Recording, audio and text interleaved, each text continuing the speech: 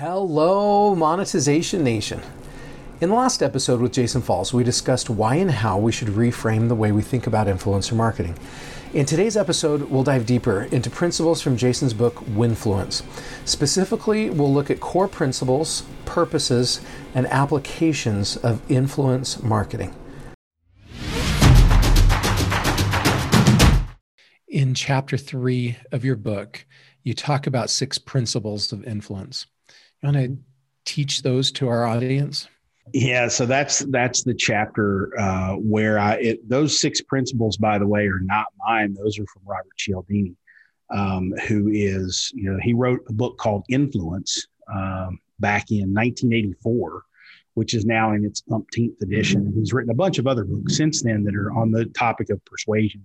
So he's a salesperson. So if you've ever gone through any sort of sales training, probably in the last 30 years, you've probably learned something along the lines of those 6 principles. But in that chapter, what I do is I talk about an influencer, a young influencer named Ari, Arii, on Instagram, who made the news because she did something that was, controversial, rubberneck, negative, whatever.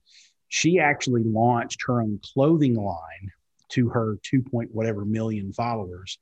And then after it launched and she didn't really sell much of anything, lamented the fact that she had all these followers, but, couldn't sell, 26 items worth of clothing to this 2 point whatever million followers. So the media got a hold of that and sort of, pulled her out as, see, influencers aren't influential. And so what I did in that chapter was I broke down those 6 principles from Robert Cialdini, which are reciprocity, scarcity, authority, consistency, liking, and consensus. And I broke each one of them down as a way of saying, here's what Ari could have done differently to change the outcome. And this is what really good influencers do, so that when they launch products or when they recommend a product that a brand is partnering with them on, it actually does work. So this was a bad example because she was a teenager at the time. And I even say in the book, what kind of world do we live in where a 17, 18-year-old kid can launch a product, can be an entrepreneur and launch a business, launch a brand, put a lot of work and a lot of effort into something, and we make fun of her publicly in the media and call her a failure. I mean, I think it's a pretty crappy thing for the world to where the world has come. But at any rate, so I go through, those 6 things. So reciprocity is essentially, you give to get, right? And so if you look back at Ari's content, she was really just posting pictures of herself in nice clothes or in nice positions. There wasn't a whole lot of content or copy to her Instagram posts. It was just kind of, look at me in this outfit. She was never giving anything to her audience. She was never saying, here's my fashion tips. Here's my advice. Here's where I shop. Here's how I pick out my clothes. She never really gave. And so therefore the audience didn't really have the instinct to give back when she had something that she wanted them to purchase, or something that she wanted to have that reciprocal relationship for. She didn't establish any scarcity. She said, I'm launching this brand. I'm launching this product. Here's my store. Go buy all you want. Well, if nobody's ever bought a product from you before and you want to create some, sort of drama around it, then you say, you know what, I'm launching this brand on January 1st, but I'm only selling 100 of these outfits for the first 100 people are the only people that get them, right? And then you come back 3 months later and say, okay, because of the popularity of those first 100, we've now produced more. Now, all of a sudden, you've created demand because there's something out there that's scarce that you can't get a hold of. People are going to want that. She never created anything like that with her audience. Authority is another thing. And I alluded to the fact that she didn't really, share fashion tips. She was just, a beautiful young lady in interesting, beautiful, stylish outfits, posing in interesting places. That was her content. She never really established, here's why I have expertise, authority, credibility around fashion and style, which is why you would buy from someone, when a fashion designer who has credibility comes out with clothing, people rush to buy it. She hadn't really had anything that said, this is why I have this expertise. So she didn't have authority. Consistency is the next one. And again, she had consistency in posting content, but she hadn't consistently recommended products. She hadn't consistently had brand partnerships. She hadn't consistently said, you should go buy this top or these shoes or this purse or whatever, because that would have conditioned her audience to say, oh, I can trust her for recommendations, because when she recommends products, she recommends really good products. She hadn't really done that until that point. So there wasn't consistency there to teach the audience to behave a certain way. And then, liking is one of the other, is the fifth of the six. Liking and consensus are the next two. And liking is one of those things where the principle there is, would you rather buy, something from some random person who approaches you, or would you rather buy something from someone you're very familiar with? And because of the really sort of superficial, photo only, not a whole lot of depth. And again, she was a teenager, so there's probably really good reason this didn't exist. But there wasn't a whole lot of, nobody in her audience really knew Ari. They just knew she, looked good, dressed well, posted good pictures. They didn't know what she was interested in. They didn't know that she had a family or brothers or a boyfriend, or she didn't provide anything to give her audience a more emotional connection to who she was. And so they liked the pictures, they liked the style and the fashion, but they didn't know her. So when she comes out with her own line, well, she's just a stranger. You're not going to buy something from a stranger. And then consensus, as much as we, hate to admit it, at the end of the day, I think I say in the book, we're all lemmings to a degree. And what consensus refers to is if a bunch of people were buying products within the first hour, if you saw the sales go up and you had a bunch of people posting reviews and saying, oh my gosh, I got one of the 100 orders or whatever. Now, all of a sudden there's this natural human nature for us to say, ooh, I need to have one too, right? We follow the crowd a lot as purchasers and as consumers. Yep. And because she wasn't able to create that initial buzz and consensus that this is going to be good, what she could have done is reached out to a bunch of her other influencer friends, given them versions of the product to promote the first couple of weeks of the sale or a couple of weeks prior to the sale, so that there's this veil of consensus that, ooh, everybody's wearing this product, therefore I have to have it too. And so that's how Robert Cialdini's principles kind of fall into the book. I kind of walk through this exercise of what could she have done differently to not be the bad case study of an influencer launching a product. What advice do you have for businesses about how they should approach influencer marketing strategically? Well, I think, to approach anything strategically, influencer marketing or social media or anything else, you have to start with your goals, and making sure that your goals are laddering up to your marketing goals, which are laddering up to your business goals. And so you have to have a really good foundational understanding of what you're trying to accomplish and what success looks like, so that you can plan accordingly.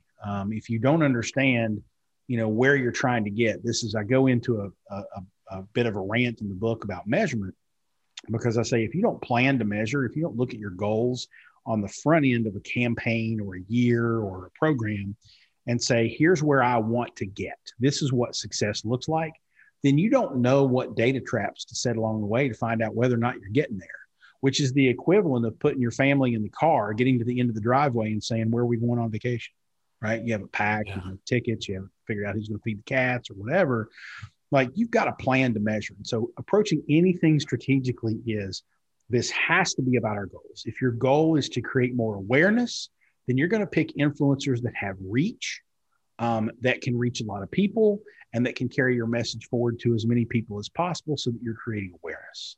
If you want to create conversion, then you need to be able to develop programs and choose influence partners that are influential and persuasive at telling their audience to go do or buy something, and they can show you evidence that they've been able to do this before.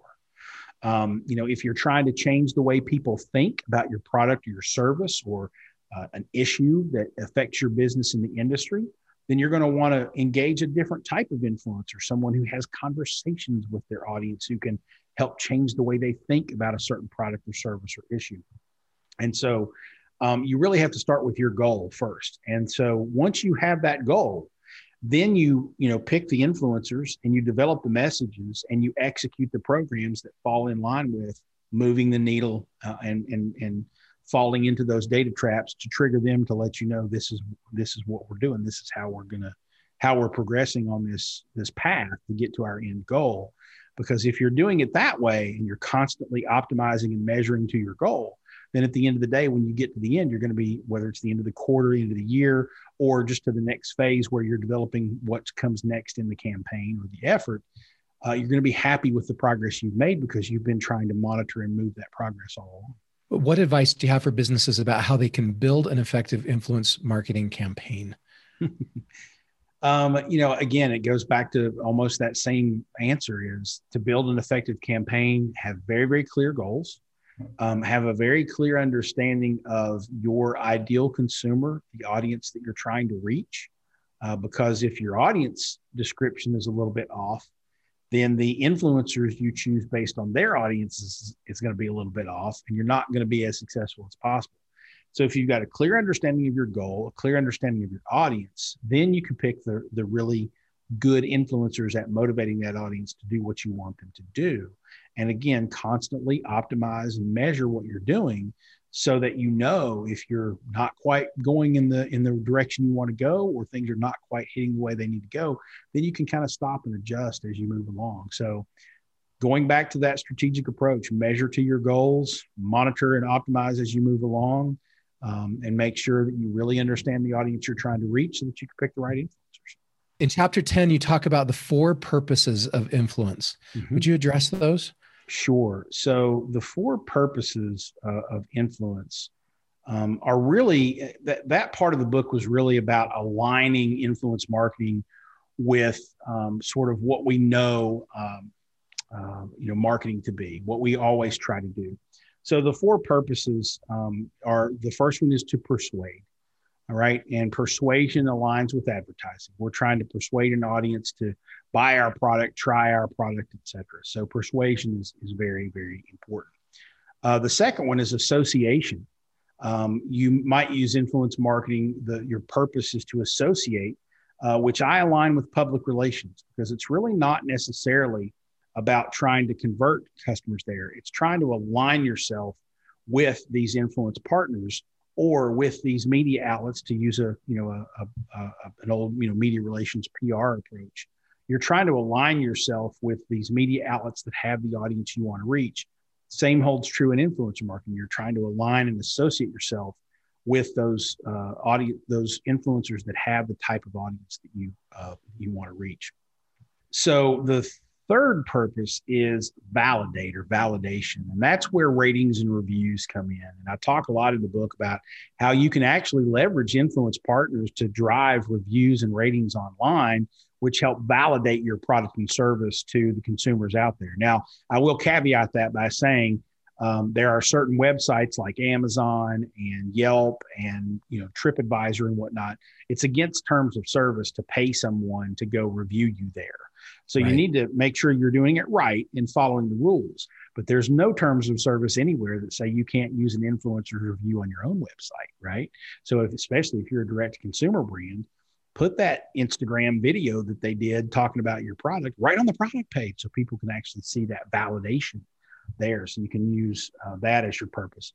And then the final of the 4 purposes is to enthuse. Build enthusiasm and passion around your brand. And I think this aligns most readily with word of mouth marketing. And I think that's something that over the course of the last probably 20 years, we've all figured out is almost, sort of the ultimate goal for any brand is to create an audience of really passionate, fans out there that are going to advocate and market for you, and creating that word of mouth, that pass along value in what you do and what you offer to the marketplace, is a much more effective and efficient way to market. And so being able to drive enthusiasm around your product or service through influencers builds that word of mouth marketing sort of momentum that you need. They can be the fire starters for that messaging that gets out into the marketplace and really ignites your brand.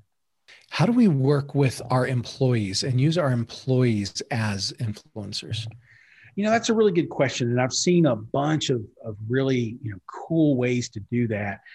I will say about using employees. First of all, there's a lot of companies out there that are still, bashful or even, risk averse to letting their employees have an official role in their marketing, to talk about the products and services in the company, publicly on social media and whatnot. I think this is a really short-sighted way to think about things. Well, certainly there are companies that have lots of employees, maybe some employee problems where it's not the best idea to have certain parts of your workforce out there talking publicly about your brand and you being okay with it. So there are circumstances where it doesn't make sense. But the people who work for you are your first audience. That's the first circle of people that you can communicate with that can turn around and carry your message forward to their family and friends, right? So empowering that audience, the people who are closest to the bone, I think is incredibly important. And so again, it's about developing a way to communicate with them, not requiring them to do anything, but tapping into the ones who will raise their hand and say, I love working here. I love this company. I want us to be successful. What can I do to help? And then setting up some guardrails to say, this is fair and in bounds, and this is what's not fair and out of bounds. And we want you to do this, and tap into their ability to share their passion about your product, your services, your company with their family and friends. You don't necessarily have to encourage them all to go have YouTube channels, but I mean, heck, let them, share something on Facebook about you. Give them content to share. Say, hey, if you want to help us out, here's some content you can share for us. It's very effective. I think one of the most effective things that I've seen with employee influence marketing is allowing them to say things that aren't completely positive as well as the negative. And the businesses that allow an employee to call something out when something isn't working the best and needs to be improved, when a business allows that, all of a sudden that influencer is credible. When the audience knows that person can tell them the truth about the business behind the scenes and not just only the good stuff, they're going to have a lot more influence. What are your thoughts on that? Yeah, that credibility marketing term that you brought up earlier, that's what rings a bell for me, because if your employees are able to say, very transparently, here's our strengths, but here's our weaknesses, or here's something we need to improve. And you allow that and you embrace that and you use that intel to then become better, and the public can see it happening in an open conversation. Yep. Now you're transparent. Now you're honest. Now you're genuine. And now you have credibility with that whole audience that's watching, because they realize, wow, that's a company that I'd like to do business with because they get it. They're not just worried about their reputation. They're worried about serving their customers better and making better products. And when we try to portray ourselves as perfect and we expect our influencers to portray us as perfect, we're not credible, because people know that's not real. And when we allow that imperfection, it's almost like there's a power that comes from imperfection. And when we embrace that, we increase our influence and our credibility. Couldn't be better said. Okay, the last section of your book I want to address that I loved was chapter 17. And you talked about how businesses can become influential themselves. What are the best advice and secrets and stories that you could share about how a business, instead of just working with other influencers, how do they become an influencer themselves? And there's a couple of great case studies in that chapter too that I really love. And really, I think the best way to describe the methods to success there is treat your business as if it's a personal brand, as if it is an influencer. Think of it that way, and study the way influencers in your vertical establish their own credibility and their own trust, right? They are going on podcasts. They are writing blog posts. They are offering up articles, guest articles on different websites within the industry. They are sharing great content on Twitter or LinkedIn. They are, sharing their thought leadership pieces on Facebook, or even doing live videos where they're, talking to other experts in the field and having discussions on, even TikTok and Facebook Live and whatnot. So make your company do that too, right? Put yourself in the shoes of someone who is trying to build their own individual influence within an industry. do those types of things, and you're going to find over time that you're going to be more credible. You're going to gain a following. People are going to trust your social content more than they ever did before. There's a couple of really good examples, in the book of that happening. I have one from my friend Mark Meyer, who was working with a B2B company. And this was back when Twitter was really the primary place for that. It still is for B2B in a lot of ways. But basically, he just started watching all of the influencers in the space, in the vertical that they were in. And he realized and noticed they all retweet each other. They all share each other's content. They all post multiple times a day, not just at allotted times, 3 or 4 times, and it's all scheduled. So he basically threw the content publishing schedule out the window, started posting dozens of articles a day on Twitter, started retweeting and tagging all of the other influencers in the industry in his posts. And over the course of time, his company became one of the influencers in the industry. In fact, I looked at Alltop, which is, kind of a ranking of blogs. It's an RSS feed kind of place where you can go. And I went into Alltop and went to their industry, and they were the number 4 or number 6 most trusted resource in the list of trusted resources in that industry, several years after, Mark Meyer had implemented this strategy. And they're still ranked by the people that rank influencers in the top 25, top 30 influencers in that space. And it's a company, it's not a person. Thank you so much, Jason, for sharing your stories and insights with us today. Here are some of my key takeaways from this episode. Number 1, we should seek to gain influence, to persuade, to build association, to gain validation, and to build enthusiasm. Number 2, to effectively implement influencer marketing, we should start by understanding our goals and our ideal customers. Number 3, when working with an influencer, we should look for one that follows the 6 principles of influence: reciprocity, scarcity, authority, consistency, liking, and consensus. Number 4, we can become an influencer ourselves by treating our business as a personal brand, increasing our online presence, and following the same 6 principles of influence. Number 5, we can have our employees help as influencers for us as well.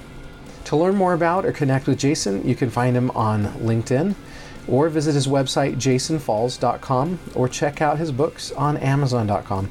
And there's links to each of those sites on the blog post for this episode at monetizationnation.com.